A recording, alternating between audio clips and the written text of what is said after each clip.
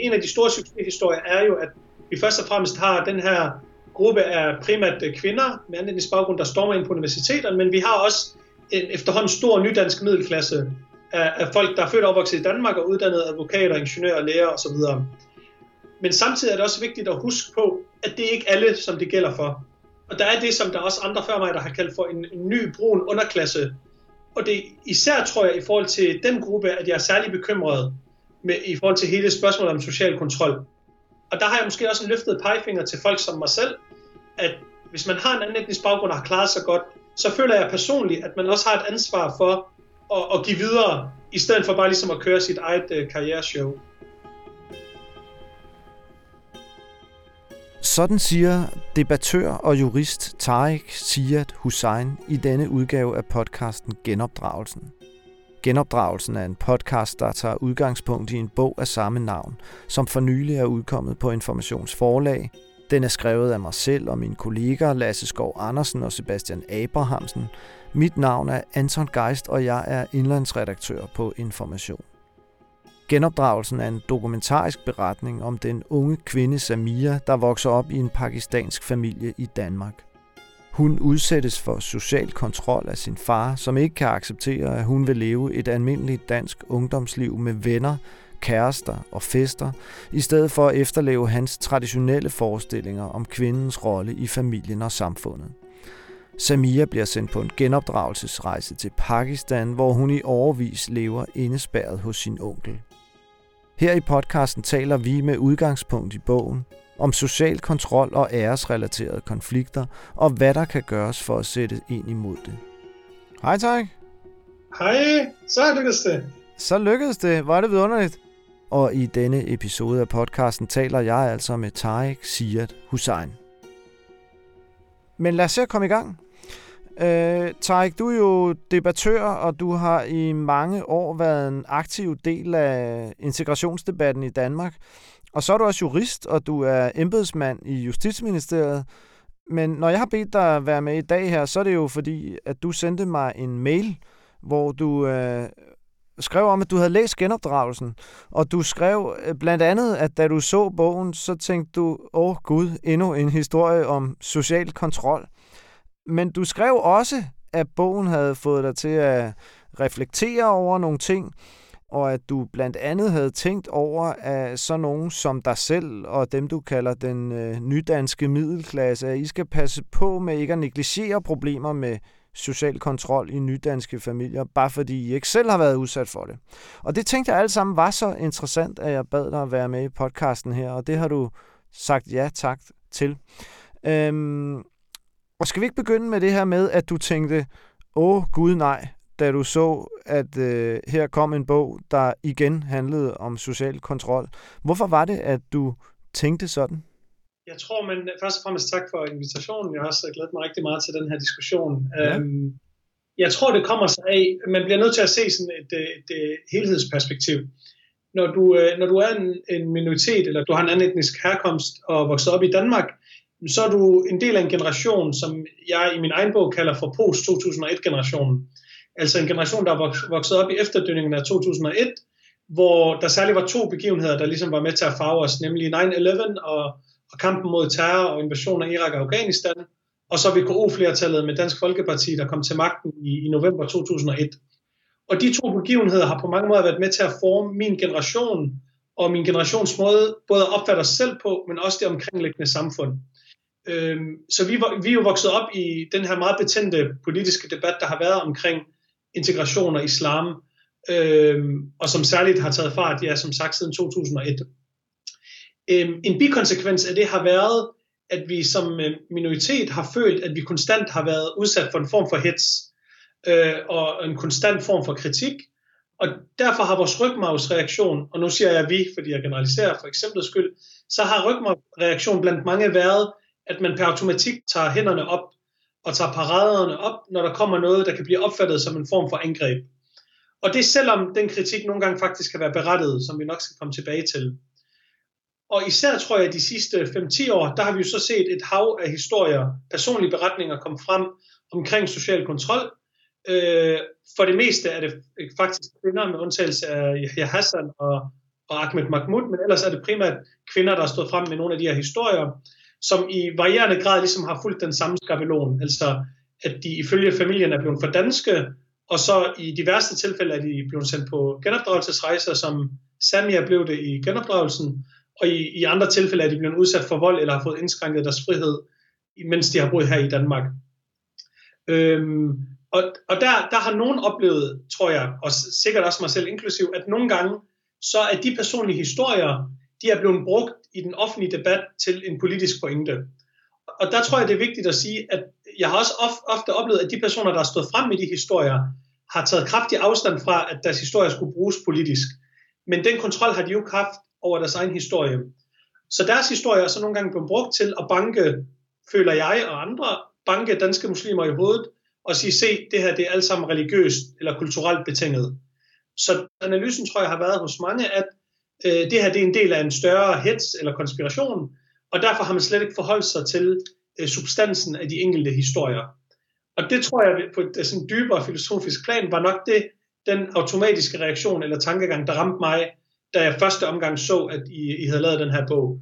Og er det sådan, tænker du, at man har, altså når man har brugt det her i politisk øje med, er det så fra politisk side for at legitimere lovstramninger, altså udlændingsstramninger, og for at vælgermaksimere, eller hvad er det, du mener, der er foregået? Ja, altså en kombi af de to ting, altså der har jo været sådan et, jeg kalder det ræs mod bunden, men i forhold til at virke så hård som overhovedet muligt i udlændingedebatten. Og især med Socialdemokraternes indtog på den bane, så er den kamp ligesom kun taget til. Og der tror jeg, i forhold til det narrativ, som man har forsøgt at tegne om den forfejlede integration og muslimer, der ikke hører til her, fordi de er udemokratiske osv., der har man brugt nogle af de beretninger som en del af den fortælling, men også nogle gange i helt konkrete politiske forslag har man jo gjort det samme. Og det er vigtigt for mig at sige, tror jeg, det er ikke nødvendigvis en dårlig ting. Altså, jeg ser helst, at den måde, vi udvikler politik og politiske forslag på, selvfølgelig tager afsæt i konkrete situationer for almindelige mennesker. Men derfra og så til den generalisering, jeg nogle gange har oplevet, synes jeg alligevel, at der er et stykke. Ja. Kunne man omvendt sige, at det også har været nødvendigt, at der har været nogle partier, som har fremhævet nogle problemer og på den måde fået belyst, hvad der er foregået i nogle nydanske familier, og det også har været nødvendigt? Det er sikkert ja, men jeg tror for mig er det faktisk ikke der. Problemet er ikke så meget, at de har snakket om det. Det skal de være velkomne til. Problemet er, når man bruger historierne til at lave sin egen argumentationsrække for, hvad der er galt, og så ud fra det udlede nogle politiske forslag, som jeg personligt ikke føler ændrer noget som helst, og som vi nok skal komme tilbage til i forhold til hele social kontrolområdet. Og så er det også, fordi jeg synes, at nogle af de der fine nuancer, som jeg synes netop kommer til udtryk i jeres bog, i forhold til, hvilken rolle spiller henholdsvis kultur og religion, hvilket samspil kan der, men er der ikke altid tale om med de to ting.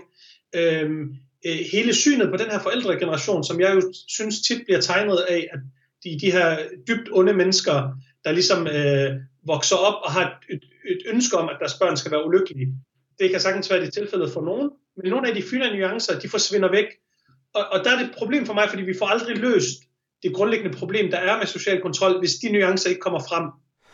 Og der er det ligesom du siger, at fordi det her det bliver brugt i politisk øje med kritisk over for nydanskere, så er der nogle nydanskere, som måske kommer til i lidt for høj grad at have paraderne oppe, også når der faktisk kan være en berettiget kritik. Ikke nogen, jeg tror de fleste, for at være ærlig med dig. Altså, ja.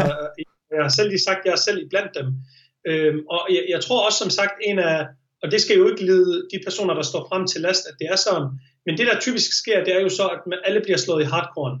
Så der er 100% historier, som jeg synes er utroværdige, eller hvor journalisterne skylder at stille større spørgsmålstegn ved dem, men alle historier bliver behandlet fuldstændig lige, fordi de skriver sig ind i et narrativ.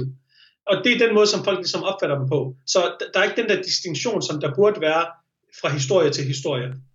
Men din pointe er så, at du faktisk, når du læser sådan en her bog, tænker, at der er et problem her, og det skal vi også tale om. Er det ikke rigtigt? Jo, helt sikkert, og det er også vigtigt for mig at sige, jeg anerkendte også, at det problem var der, før jeg læste bogen. Ja, selvfølgelig. Men jeg synes, at jeres bog og beretningen i den fremstår med alle de nuancer, som jeg synes meget ofte mangler i debatten. Og hvis vi skal så tale om, hvad det er for et problem, hvordan ser du på problemet med social kontrol i nydanske familier? Ja, der er lige en ting, der faktisk er vigtig for mig, tror jeg, at bemærke. Ja. Jeg tror, det her er muligvis første gang, at jeg udtaler mig offentligt om social kontrol. Nå. Og det er ikke, fordi tilbudene ikke har været der. Nej. Jeg er ofte blevet spurgt, om jeg vil deltage i debatter og interviews omkring social kontrol, men jeg har holdt mig væk af 2 grunde. Nummer 1, fordi jeg har i virkeligheden ikke nogen som helst personlig beretning om det. Jeg er i virkeligheden vokset op i en forholdsvis ressourcestærk nydansk familie, hvor jeg aldrig oplevede mange af de historier, som andre fortæller. Og derfor følte jeg heller ikke, at jeg var berettiget til at gå ind på den bane. Det synes jeg, der er andre, der er meget mere kompetente end mig. Når det er sagt, så tror jeg, efter jeg læste bogen, at jeg har tænkt, at måske har jeg, selvom jeg ikke har oplevet konkrete episoder, så har jeg måske noget at bidrage med i forhold til, hvordan man kan undgå social kontrol. Fordi jeg selv er vokset op i en familie, hvor med nogle forældre, der var utrolig visdomsfulde i forhold til at takle nogle af de præcis samme konflikter, som Sanja for eksempel oplevede, men hvor hendes far reagerede på en helt anden måde. Så ja, det var bare lige for at sige indledningsvis. Ja. Så det du siger i virkeligheden, at du har ikke nogen særlig privilegeret position til at bedømme, i hvorvidt omfang social kontrol foregår, men hvis vi nu lægger til grund, at det foregår, så vil du gerne være med til at tale om, hvordan kan vi så forsøge at løse de problemer? Ja, lige præcis. Og der er sikkert det klogere hoveder end mig, der har sagt det samme, men som jeg ser det, så er der er 2 typer af social kontrol. Der er den form for social kontrol, hvor ligesom kulturer, de støder med hinanden, konfronteres med hinanden, og hvor der er en konflikt omkring alle de der nære ting i hverdagen, både hvad end det er gymnasiefester, hvad må man ikke, og den her form for social kontrol, og de dilemmaer, der er i den tror jeg, at der er virkelig mange mænd i baggrund, der møder. Og så er der det, som man kan kalde for den mere hardcore form, hvor det er typisk med vold, hvor kvinderne ender på krisecentre, eller med at blive sendt på genopdragelsesrejser. Og man kan sige, at de 2 ting hænger selvfølgelig sammen, fordi den voldsomme form for social kontrol starter jo i den bløde ende. Men det er bare for at sige, at når vi også skal tale om løsninger, så har jeg det sådan lidt, at for så vidt angår den hårde form, når den er nået dertil, så som samfund, der skal vi reagere uden nogen som helst tøven. Altså, så det er med myndigheder, og det er med politi, og det er med strafforfølgelse, når det er nødvendigt. Men så er der den bløde form for social kontrol, hvor jeg synes, at vi, nu skal jeg se, hvordan jeg formulerer det, at nogle gange bruger vi de værktøjer, som vi bruger til den hårde, vi bruger det også på den bløde, hvor det måske i langt højere grad er et spørgsmål om at sætte sig ind i, hvad er det for nogle dilemmaer og nogle konflikter, som der er i de enkelte familier, hvad er det for en baggrund, forældrene kommer med, og hvad skal der til for at ændre deres syn på nogle af de her ting. Jeg kan altid godt lide at illustrere faktisk, hvordan mine egne forældre taklede nogle af de her konflikter på. For at vise, at du ved, det er ikke på nogen måde et ideal, men for at vise den der pragmatisme, som jeg oplevede. Mine forældre, jeg er vokset op i sådan et forholdsvis religiøst, konservativt hjem. Min far var tandlæge, og min mor var tolk. De var begge 2 til flydende dansk, og var ligesom aktive i deres lokalmiljø og foreningsliv. Så jeg er også vokset op med Koranen og islam fra en meget tidlig alder af. Da jeg så jeg tror jeg har været en 14-15 år gammel og går i 9. klasse, så er der halvbal i Vejle, hvor jeg selv er vokset op. Og jeg havde et meget, meget tillidsfuldt forhold til min far, så det jeg gjorde, det var, at jeg gik op til min far, så sagde jeg, far, der er det her halvbal, må jeg gerne tage afsted. Så sagde han til mig, det må du gerne, men bare være hjemme inden klokken 12. Og det, nu trykker jeg lige pause og fortsætter, fordi det der er sjovt, det var, at rigtig mange af mine venner, de tog også med, men de opfandt alle mulige undskyldninger om, at de skulle til en fødselsdag, eller de lå hos en ven, og nogen stak bare hjemmefra for at få lov til at være med i det halvbal.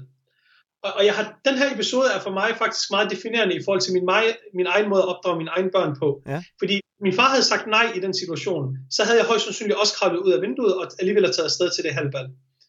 Det der skete, det var så, at jeg tog afsted, og da klokken allerede var 11, så synes jeg, det var kedeligt, fordi jeg drak ikke.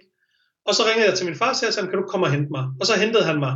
Og det var for mig det. Så havde jeg oplevet at være til et halvbal, og havde ikke et yderligere behov efter det. Efterfølgende har jeg reflekteret meget over, det er noget af det, jeg vil ønske. Min far gik desværre bort for 5 år siden, så jeg nåede aldrig at tage snakken med ham.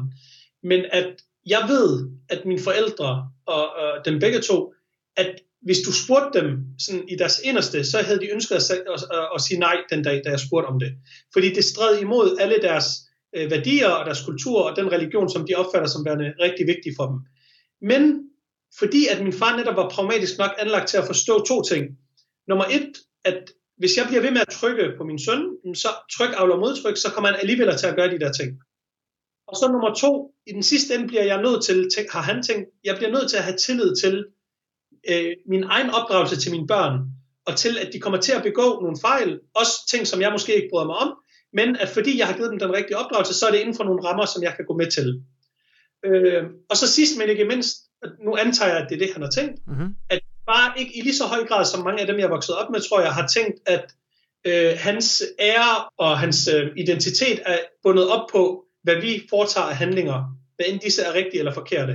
Selvfølgelig, ligesom alle andre forældre, bliver han stolt, når vi klarer os godt, eller det modsatte, når vi gør noget dumt. Men grundlæggende var hans identitet meget mere forankret i ham selv, end i os som børn, kan man sige. Så den episode, hvad lille den end måtte være, er meget, meget sigende for den måde, som mine forældre valgte at takle nogle af de præcis samme dilemmaer, som alle dem, jeg voksede op med, også havde. Nu fortæller du, at din far var tandlæge, og din mor var tolk, så de har jo været ude i samfundet og interageret med danskere. Kan det også hænge sammen med, at de faktisk har kendt det danske samfund rimelig godt? Jeg har nemlig tit et indtryk af, at i nogle nydanske familier, der har man også nogle overdrevne forestillinger om, hvad der foregår blandt danskere. Altså den danske løssluppenhed forestiller man sig måske som endnu mere løssluppen, end den faktisk er. Kan det være en del af forklaringen? Altså 100%. Til den dag i dag er der stadig masser af fordomme om, hvad der foregår både i danske hjem og på lejrture og i byen og alle mulige andre steder. Så det tror jeg helt sikkert har noget at skulle have sagt. Man kan sige, jeg plejer altid at sige, at jeg på mange måder er formet, og den person, jeg er i dag, er et resultat af, at jeg gik på en helt almindelig dansk folkeskole, hvor vi var 3 mand etnisk baggrund i klassen. Så jeg kom hjem hos Thomas og Mathias og Annika, og det samme gjorde de også hos mig. Og det har også gjort, at jeg både har fået afkræftet rigtig mange af de myter, som jeg måske havde hørt om, og det samme har mine forældre også. Men det har også i den grad, det er måske et helt andet emne, men det har også givet mig et indblik i nogle af de sociale koder, og den måde, som danske forældre agerer på i forhold til deres børn. Og noget af det har jeg helt sikkert taget med mig hjem. Men jeg tror, du rammer hovedet fuldstændig på sømmet, at det, at min far og mor har været på arbejdsmarkedet og på dansk arbejdsplads, har også gjort, at de har set, hvordan tingene fungerer i en dansk kontekst. Og hvis vi så nu siger, at der er altså det her problem i nogle familier derude nu i Danmark, hvad skal vi så gøre for, at nogle af de her forældre kan blive lidt mere ligesom dine forældre var? Det er the $1 million question. Ja. Noget af det, som jeg jo også skrev til dig i mailen, og som jeg synes var det allermest tankevækkende i jeres bog, og i øvrigt, man kan sige, at jeres bog er jo delt op i 3 dele, og de fleste vil nok sige, at 2. og 3. del er de mest interessante, fordi det der er en udvikling i historien. Helt personligt, så synes jeg faktisk, at den første del var den mest relevante, men også interessante for mig, og for dem, der ikke har læst bogen, så er det den del, hvor man hører hele den periode op til, at det begynder for alvor at gå virkelig galt mellem Samia og hendes far, og lige før at hun ender med at blive sendt til Pakistan på genopdragelsesrejse. Det, der for mig var tankevækkende i den del, det var jo, at 2 ting. Nummer 1, at Samia jo fortæller meget ærligt om hendes far og alle de usikkerheder, som han også har i forhold til opdragelsen. Og hun beskriver ham jo også i virkeligheden, på trods af alle de i virkeligheden ondskabsfulde ting, han gør, så konkluderer hun jo selv et stykke hen ad vejen, at han er ikke ondskabsfuld i sin natur.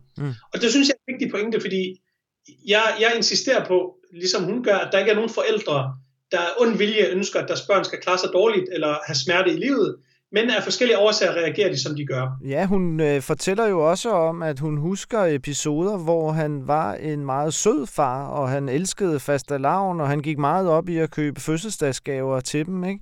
Han var ikke en ondskabsfuld mand nødvendigvis. Lige præcis, og det kommer vi også lige tilbage til, måske når vi taler om, hvad der sker efter hun kommer hjem, og hvordan faren agerede der. Men det andet, som var virkelig interessant i det kapitel, og som går igen flere gange, det er, at Samia hun fortæller om, hvordan at farens eneste referenceramme for hans opdragelse af børnene, det var landsbyen i Pakistan. Så hver eneste gang han var i tvivl om, hvad han skulle gøre eller sige til børnene, så ringede han hjem til onkelen eller til et eller andet familiemedlem i en landsby i Pakistan, og så fik han ligesom vejledning og rådgivning derfra. Så noget af det, som jeg tænkte, mens jeg sad og læste bogen, og det er ikke for på nogen måde at idealisere mine egne forældre, det var for at bruge dem som eksempel, det var at sige, Jamen forestil dig den situation, hvor Samias far var venner med min far. Altså, og hvor i stedet for, at han ringede til landsbyen i Pakistan, så ringede han til min far, når han var i tvivl. Og det her siger jeg, fordi at min far udfyldte den rolle og funktion i Vejle, hvor vi voksede op. Så jeg voksede op med at høre mange samtaler, hvor folk ringede til ham, fordi de var i syvsind om enten en eller anden myte, de havde hørt om, hvad børnene skulle i skolen, men også helt konkret, de vidste ikke, hvad de skulle gøre med børnenes opdragelse. Så i virkeligheden er det også at bruge nogle af de forbilleder, som der kan være i forvejen i nogle af de her nydanske miljøer. Og dermed også sagt, tror jeg, at man vil aldrig kunne løse social kontrolproblematikken udelukkende fra politisk hold.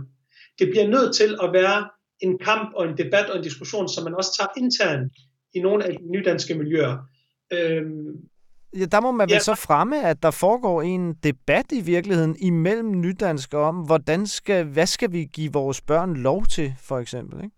Altså 100%, man kan sige, bare lige for at komme tilbage til noget af det, vi indledte vores snak med, så en af de konsekvenser, der har været af den politiske debat om de her spørgsmål om social kontrol, det er, at jeg ofte har oplevet det som, at man har talt om etniske minoriteter i forhold til den her problematik, og ikke med. Altså det er sjældent, at man inviterer os ind i en samtale om, hvordan får vi løst de her problemer. Det er et spørgsmål om at banke vores forældre så meget i hovedet som overhovedet muligt, hvilket i øvrigt også er håbløst, fordi mange af dem taler ikke dansk, så man gør det endda på et sprog, som de slet ikke forstår. I stedet for at overveje, hvordan kan vi være med til at facilitere en samtale om nogle af de her spørgsmål. Når det så er sagt, så i forhold til din sidste bemærkning, så tror jeg også, at det i høj grad er et generationsspørgsmål. Altså, for eksempel, lad os bare, hvis vi taler lige ud af posen, hvis vi kigger på sådan noget som revselse, altså at man bruger vold, hvad end den er mild eller ej, som en del af sin opdragelsesmetode. Når jeg kigger på min vennekreds, som primært jo består af folk, der har en universitetsuddannelse og er ressourcestærke, altså der er ikke nogen af dem, det kunne falde dem ind overhovedet og tænke på at slå deres børn som en del af opdragelsen. Altså det ligger dem så fjernt. Og på den måde er vi, og jeg skal nok komme tilbage til, hvorfor det ikke gælder alle, er vi jo blevet virkelig danske på det område. Det samme ser du på et andet sjovt område, som jeg altid bruger som eksempel, nemlig sådan noget som anerkendelse. Altså i vores miljø laver man lidt sjov med, at når vi kom hjem med et 10-tal, så fik vi at vide, hvorfor har du ikke fået 12? Og jeg har tit spurgt min far faktisk, jeg spurgte ham, da han levede direkte, far, hvorfor er du så dårlig til at anerkende? Og så sagde han til mig, han sagde, du bliver nødt til at tænke på, jeg voksede op i en flygtningelejr i Sydlibanon, med 15 års borgerkrig og 5 eller 6 forskellige søskende, og der galt det bare om at overleve. Så enten gjorde du det, der var rigtigt, og hvis du ikke gjorde det, så fik du en flad. Så simpelt var det. Så på trods af, at mine forældre gjorde det fantastisk på alle mulige områder, så det her med for eksempel anerkendelse, som jo er en meget, meget dansk ting, hvor man sætter sig ned med barnet og anerkender det hele tiden, jamen det kan jeg jo se på mig selv, at når min datter kommer hjem med tegning nummer 1000 fra børnehaven, så skal den jo roses til skyerne op på køleskabet, jeg ved ikke hvad. Så på den måde er vi jo blevet utrolig danske på nogle af de områder. Så taler du om et vi, og du siger også selv, at du i din omgangskreds er fortrinsvis akademiker, og der ved jeg også, at du skelner lidt imellem denne her sådan akademiske middelklasse, og så noget, der i virkeligheden måske har udviklet sig lidt til en underklasse. Ja, altså man kan sige, en af de store, altså der er jo masser af folk og personer, der problematiserer, hvor dårligt det går med integration, men en af de store succeshistorier er jo, at vi først og fremmest har den her gruppe af primært kvinder med anden etnisk baggrund, der stormer ind på universiteterne, men vi har også en efterhånden stor nydansk middelklasse af folk, der er født og opvokset i Danmark og uddannede advokater, ingeniører, læger osv. Og den succeshistorie synes jeg er jo helt vildt vigtig. Det er også vigtigt at tale om, men samtidig er det også vigtigt at huske på, at det er ikke alle, som det gælder for. Og der er det, som der er også andre før mig, der har kaldt for en ny brun underklasse. Og den oplever jeg helt konkret ved, lad mig igen gøre det konkret, for et par år siden, par år tilbage, der arbejdede jeg havde jeg et studiejob i Gellerup, da jeg læste på Aarhus Universitet, så jeg arbejdede i noget, der hed klubberne i Gellerup og Torshøj. Og der oplevede jeg, at nogle af de unge knægte og piger, der sådan set kom ind og var 15-16 år gamle, de havde aldrig nogensinde forladt de der 8 eller 10 blokke, som de var vokset op i blandt, fordi deres indkøb og deres skole og deres familie og det hele lå inden for de der blokke. Og det eneste tidspunkt, de forlod Gellerup, det var, når der var Eid, altså afslutning på Ramadan, eller der var en særlig lejlighed. Og det jeg oplever, det er, at den generation, og nu generaliserer vi for eksempel skyld, de ender med heller ikke at få sig en uddannelse, kommer ud af 9. klasse med dårlige egenskaber i forhold til både at læse og regne, og ender med at blive boende i Gellerup og reproducere de dårlige mønstre, som deres forældre også er vokset op med. Og det kommer selvfølgelig også til udtryk i den måde, som de opdrager deres børn på. Det er ikke for at sige, at der er noget som helst galt i at bo i hverken Gellerup eller Mjølnerparken, men det er for at sige, at man rent socioøkonomisk ender med at reproducere de præcis samme mønstre, og mere eller mindre ikke rykker sig ud fra det udgangspunkt, som ens forældre havde. Vi skulle jo helst gerne se, at de, som er børn af forældre, der er vokset op med dårlige danskkundskaber, og som har været uden for arbejdsmarkedet, at de ligesom rykker sig. Det var ikke tilfældet for alle. Og det især tror jeg i forhold til den gruppe, at jeg er særlig bekymret i forhold til hele spørgsmålet om social kontrol. Og der tror jeg også, der har jeg måske også en løftet pegefinger til folk som mig selv, at hvis man har en anden etnisk baggrund og har klaret sig godt, så føler jeg personligt, at man også har et ansvar for at give videre til dem, der måske har været lige så heldige i forhold til at bryde den sociale arv, i stedet for bare ligesom at køre sit eget karriereshow. Ja, fordi vi talte jo lige om, at det man kunne have ønsket sig om Samiras far, det var, at han havde haft en dialog med en med et måske lidt mere moderne syn på børneopdragelse. Og hvis det er det, vi gerne vil have, så bliver det vel et problem, hvis der i virkeligheden opstår forskellige klasser af nydanskere, hvor man ikke har særlig meget berøring med hinanden på tværs af klasserne. Du nævner selv, at din vennekreds består jo primært af akademikere. Jamen helt sikkert. Altså lad mig igen, bare for at vise, at hele billedet ikke er rosenryg med mine forældre. Fordi et andet eksempel på noget, som mine forældre gjorde, som man kan anskue på forskellige måder. Da jeg voksede op i folkeskolen, så er der den her fyr, som har en anden etnisk baggrund, og på det her tidspunkt, der er vi ikke mere end 10-12 år gamle. Og mine forældre, de nægter mig, jeg må ikke lege med den her fyr. Og jeg må heller komme hjem hos hans forældre, selvom mine forældre kender hans forældre og sådan noget. Jeg må ikke have noget som helst at gøre med ham. Og jeg ønskede så meget at lege med ham, men jeg måtte bare ikke.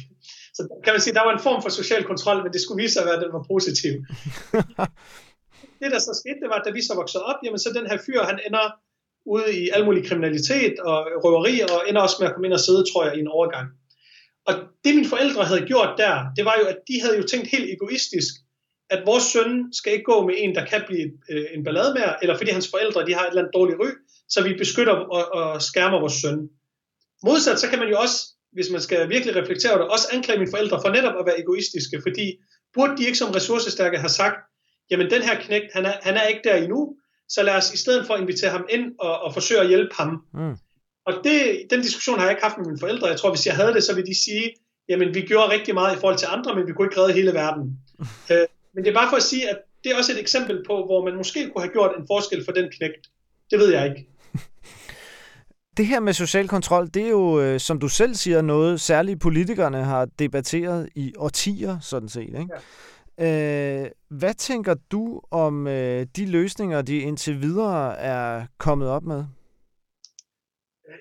Jeg tror ikke, det er nogen hemmelighed, at jeg ikke er super begejstret. Altså jeg føler, at man et langt stykke hen ad vejen netop har brugt pisken. Og det skal ikke siges, at man så skal belønnes for at gøre noget, det ikke. Men at man i alt for let grad har indgået i en samtale med den her generation af forældre. Fordi igen, det er som om man har antaget, at det, at de er muslimer eller har en bestemt kultur, så er de ligesom prædisponeret i forhold til, at deres børn skal have et forfærdeligt liv. Og så tror jeg også, at jeg har savnet en form for pragmatisme. Igen, lad mig lige illustrere med et konkret eksempel. Da min far han levede, så havde mine forældre sådan en dynamik, hvor min mor hun var strammeren, og min far var ham, der løsnede op. Så hver gang vi skulle have lov til noget, så gik vi til min far, og så var det ligesom min mor, der var den strikte derhjemme. Så sker der så det, at min far han går bort for 5-6 år siden, og jeg har 3 yngre søskende, hvoraf 2 søstre, som i dag er 24 og 22. Og da min far, som er løsneren og slapperen, kan man sige, han går bort, så er der kun min mor tilbage, som er strammeren. Så det, der sker, det er, at hun ligesom bliver sindssygt overbeskyttende i forhold til særligt sine døtre, og hvad de må og hvad de ikke må. Og på det her tidspunkt, så læser begge mine søstre op på Aarhus Universitet, og det betyder, at de hver morgen står op 5:30 om morgenen for at tage en bus i Vejle ned til banegården, tage et tog til Aarhus, og så tage en bus ind til universitetet.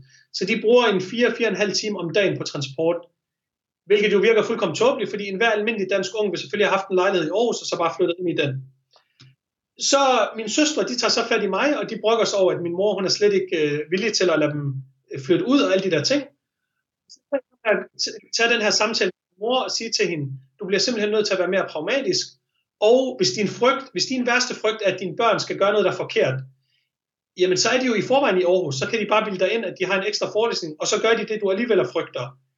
Så i virkeligheden, og det sagde jeg direkte til hende, så er det udtryk for manglende tillid til din egen opdragelse, når du ikke har tillid til, at dine børn nok skal klare sig godt og ikke begå for store fejl, uanset hvor de er henne i verden. Så efter lidt forhandlinger frem og tilbage, så gik hun med til, at de kunne få en pendlerlejlighed i Aarhus, som de kunne bruge til at overnatte i. Mine søstre, de var fuldstændig stadigvæk på barrikaderne, fordi de syntes, det var helt urimeligt, og de skulle selvfølgelig få lov til at have deres helt egen lejlighed.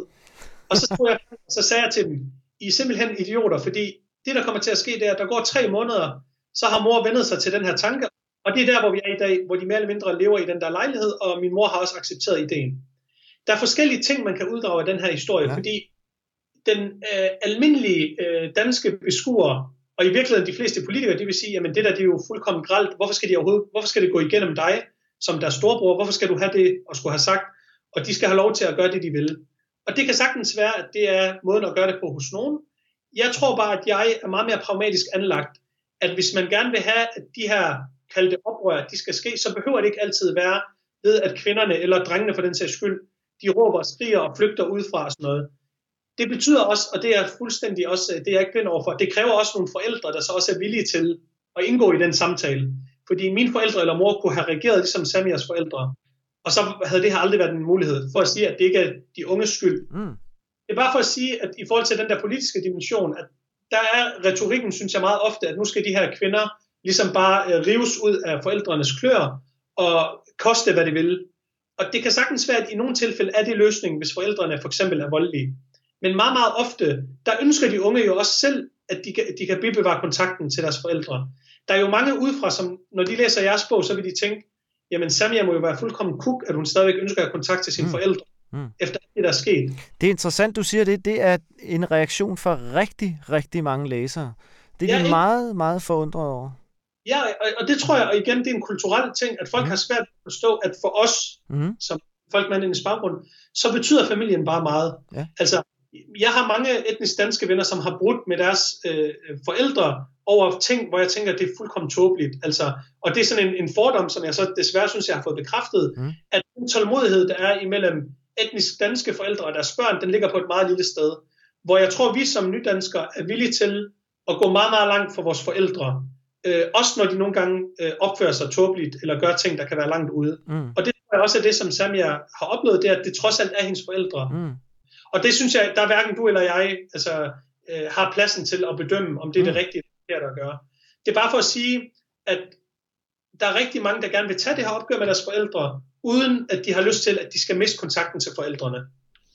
Og der er det, du appellerer til i virkeligheden en form for pragmatisme, ikke? Altså at hvis man nu faktisk tager imod, at det bliver en pendlerlejlighed, så bliver det nok til en mere permanent lejlighed med tiden, og hvis du får lov at tage til halvbal og være ude til klokken 12, så kan det være, at du får lov til at være der til klokken 1 næste gang, ikke? Altså, at tingene så kan udvikle sig.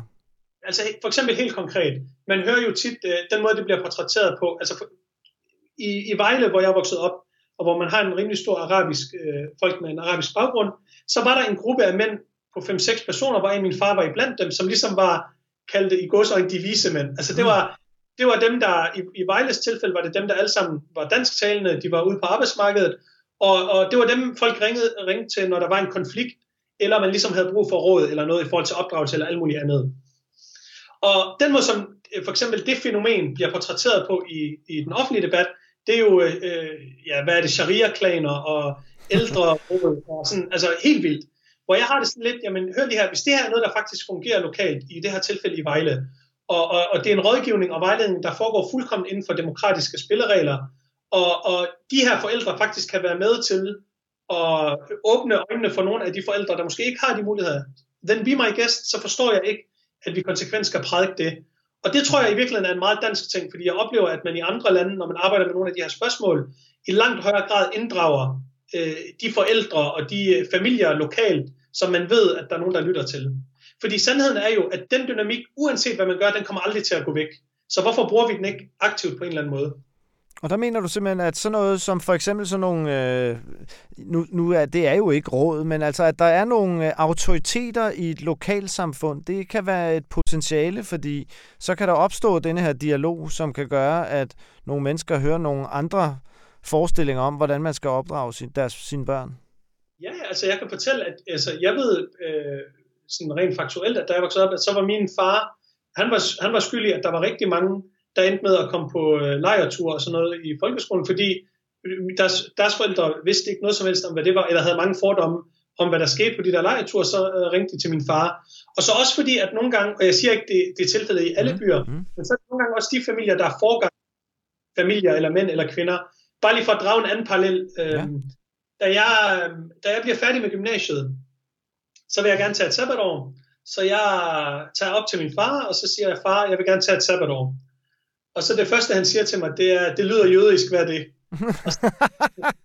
Og vi er palæstinenser, så jeg siger, bare roligt, der er ikke noget suspekt i det, jeg er ikke konverteret, men det er sådan noget, man gør i Danmark, hvor folk tager et friår, så rejser de rundt, og så starter de igen. Så sagde han til mig, ved du hvad, så længe du bruger det over på noget fornuftigt, så gør du bare det. Jeg var den første i Vejle, og det er i 2011, med anden etnisk baggrund, der tog et sabbatår. I 2011, og det er jo sådan, der har været normalt i Danmark i 50 år. Ja. Det, der så er sket efterfølgende, er meget sjovt, fordi da min søster så gik ud af gymnasiet her for 3 år siden, jamen så mere eller mindre alle med anden etnisk baggrund, de tog et sabbatår. Det, der så var hovedpinen for mig, det var, at alle deres forældre ringte til mig for at spørge om, hvad det der sabbatår går på. Fordi deres børn typisk sagde, jamen se, Tarek han gjorde det, og det gik helt galt. Ja. Det er bare for at sige, de der dynamikker, der er der, ja, nogle gange bliver de brugt negativt, men de kan også faktisk bruges positivt til at bryde med nogle af de her tendenser. Tarek, det synes jeg er en virkelig god og konstruktiv pointe at gå ud på her. Så medmindre du har andet, du har på hjerte, så tænker jeg, at jeg vil afslutte interviewet her. Jamen, ikke andet end, at jeg vil takke jer selvfølgelig rigtig mange gange for jeres bog, og hvis Samia, som er hovedperson i bogen, læser så håber jeg, at hun er et godt sted i livet lige nu, og jeg håber, at hun er enig i nogle af de ting, som jeg har sagt, og forhåbentlig selv kan bruge nogle af de værktøjer fremadrettet. Så vil jeg i hvert fald være en glad mand. Tak, det kan jeg afsløre for dig. Det er hun, for jeg har vist hende din mail, og hun erklærede sig straks meget enig i nogle af de pointer, som du nu har uddybet her. Tusind tak for, at du vil være med, Tarek. Så lidt.